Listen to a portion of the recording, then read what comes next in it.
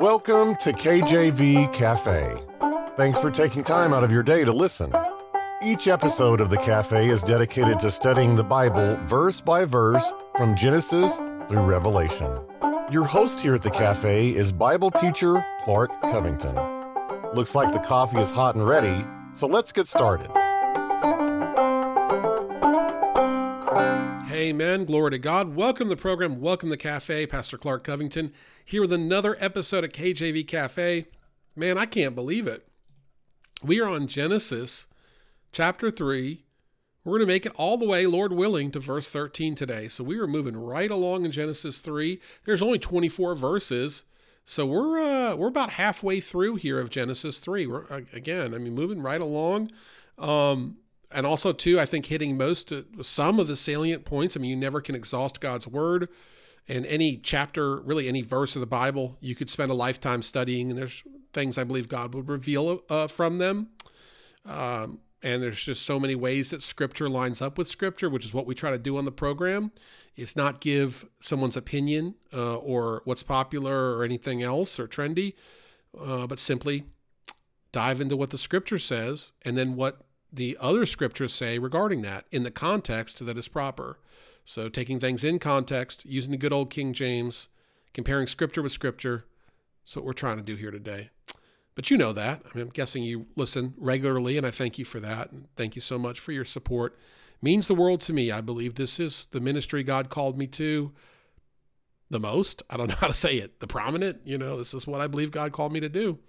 So I thank you so much for listening. Here we are. Genesis 9 and 10, so Genesis 3:6 is when they fall into sin.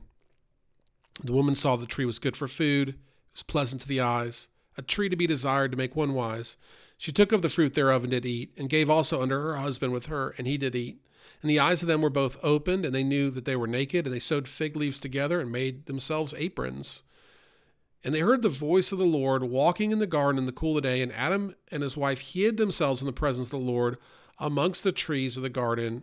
Verse 9, and the Lord God called unto Adam and said unto him, Where art thou? And he said, I heard thy voice in the garden, and I was afraid, because I was naked, I hid myself. And we talked about last episode, this is a natural reaction to sin to go hide, and that God is dealing with Adam first, because he's the head of the house, and that God's consequences are not, we can't manipulate, we can't change them, so that we are forced to deal with God directly. And he asks this question, where are you, right? He says, well, I was doing this, and this. And here we get to our text verse here, and I'm going to read it. We'll take a break, and then we're going to study it some here. Genesis 3:11 through 13. Genesis 3:11 through 13. And he said, Who told thee that thou wast naked? Hast thou eaten of the tree whereof I commanded thee that thou shouldest not eat? And the man said, The woman whom thou gavest to be with me, she gave me of the tree, and I did eat. And the Lord God said unto the woman, What is this that thou hast done? And the woman said, The serpent beguiled me, and I did eat. So we're seeing the blame game, and we're going to get to all about that blame game just as soon as we get back from this break. Stay tuned. You're listening to KJV Cafe. We encourage you to look us up on your favorite podcast app and subscribe to our channel on YouTube. Now let's get back to some more in-depth Bible study. All right, so you're seeing the blame game firsthand. She did it. Oh, the devil did it.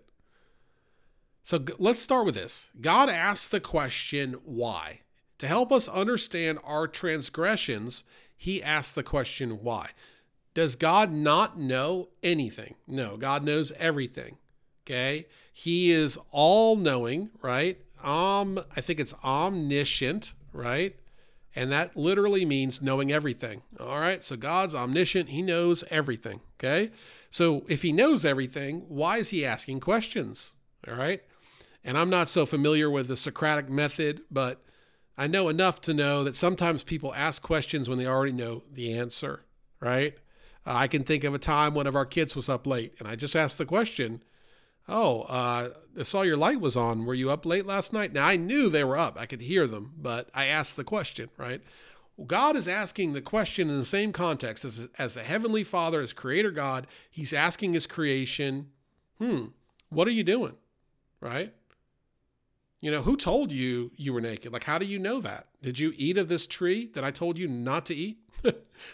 He's asking the question to help hammer home the point that sin has occurred, right? And so God helps us to understand sin in our lives as we read the word, and we can ask ourselves the question, are we living as God calls us to live? Because sometimes asking the question can help us to understand or feel less judgmental than just having that heavy hand.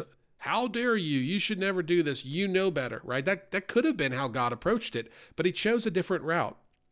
And in context of this, we spoke on the last episode about how God pursues us despite of our own sin. And so we see that here as well, that it's God's love that He didn't just wipe Adam and Eve off the face of the earth, that He didn't just expel them from the garden without talking to them. He pursued them to speak to them and started with this dialogue. Now, instead of, here is the correct answer, and I'm just going to go ahead and take a stab at this. The correct answer for Adam and then Eve would have been, yes, Lord, we ate of the fruit, and I'm incredibly sorry that I did that. I'm incredibly sorry that I've sinned against you, that I went against your ways. I'm so sorry that you've given me all of this, and instead of enjoying this and enjoying fellowship with you, I sinned, and then I ran off and tried to hide, to take things into my own hands when I know that I couldn't. I'm sorry. I think that is called repentance. I think that's what they should have done. But here's what actually happens. Here's what Adam says in verse 12 of Genesis 3. And the man said, the woman who thou gavest to be with me, she gave me of the tree, and I did eat. He turned the table around a little bit, didn't he? The woman that thou gavest to me. So now it's God's fault that Adam made this decision, right? That's what he wants God to know. How many times do people, as they fall into sin, go and turn around and blame God for the sin that they fell into? Now, the Bible says that God will not tempt, and He cannot be tempted. So it's not God's fault, amen? It is man's fault. I'm going to grab that verse because that's important to mention here. God cannot sin, and I'm going to see if I can find that there. Let's see here. John 1:3-9. Whosoever is born of God does not commit sin, for his sin remaineth in him, and he cannot sin because he is born of God. That's one of them, but I'm going to see if I can find the temptation. God cannot tempt. That's what it was. And so we'll see if we'll pull this up real quick. Here we go. James 1:13. Let no man say when he is tempted, I am tempted of God. For God cannot be tempted with evil, neither tempteth He any man. Okay, James 1:13. And James 1 there, that section of scripture is where we dealt with what the real temptation is, and that's the lust of the flesh. That is our carnality, our natural state. So again, the serpent asked the question, the serpent did the tempting, but the desire was already in the heart. Adam and Eve were already looking upon that tree saying, we want that fruit. Already wondering what it'd be like to eat that one fruit they weren't supposed to eat. You see? So the temptation occurred, and God allowed it, but it was in their heart. And so instead of giving that proper repentant answer, Adam says, no, it's that woman you gave me, right? He's trying to blame it on God.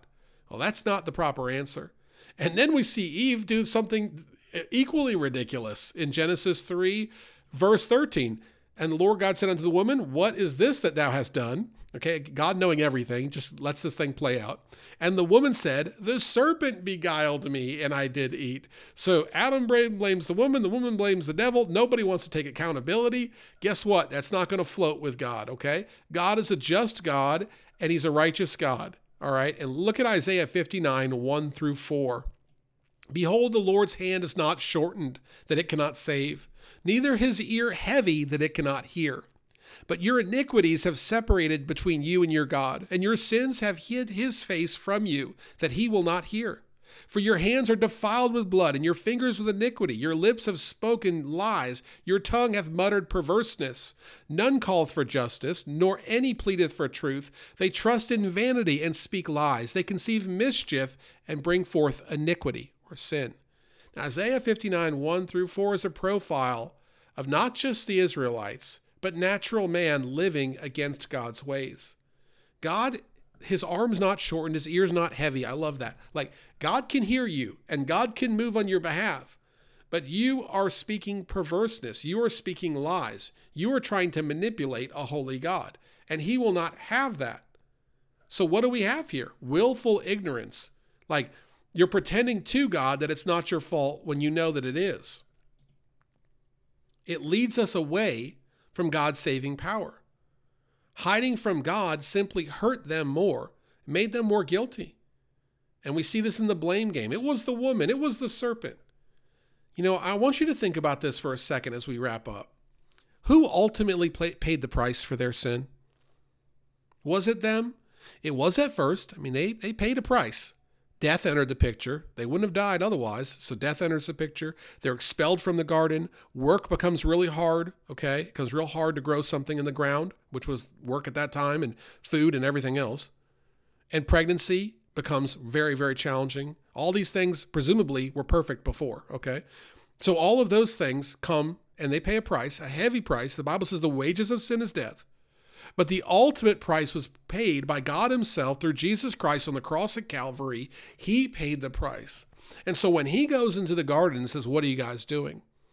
It's incredible that he doesn't just wipe them out, because he'll send his beloved Jesus Christ, God incarnate, God in the flesh, to die on the cross at Calvary for their sins and for the sins of all that have followed, because all have mankind, save Christ himself, have fallen into sin and need a Savior who is Jesus, our Messiah, who is Jesus, our Savior, who actually goes and pays the price that is rightfully due to man and dies on the cross for them at Calvary. That's called unmerited favor.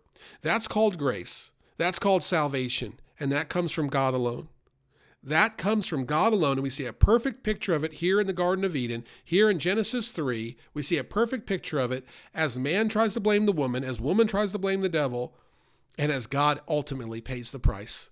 As God ultimately pays the price. The least we can do is fess up to who we really are to God himself. That's the least we can do, is say, God, you know what? You're right. I'm a sinner.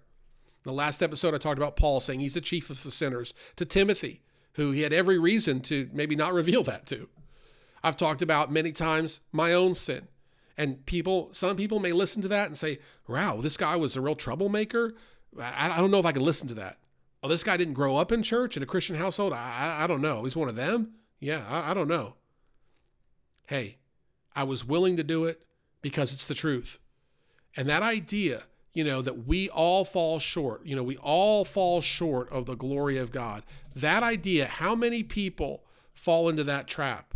Romans 3:23, for all have sinned and come short of the glory of God. How many people fall into the trap of saying Romans 3:23 is for others, not me, for everyone else but me?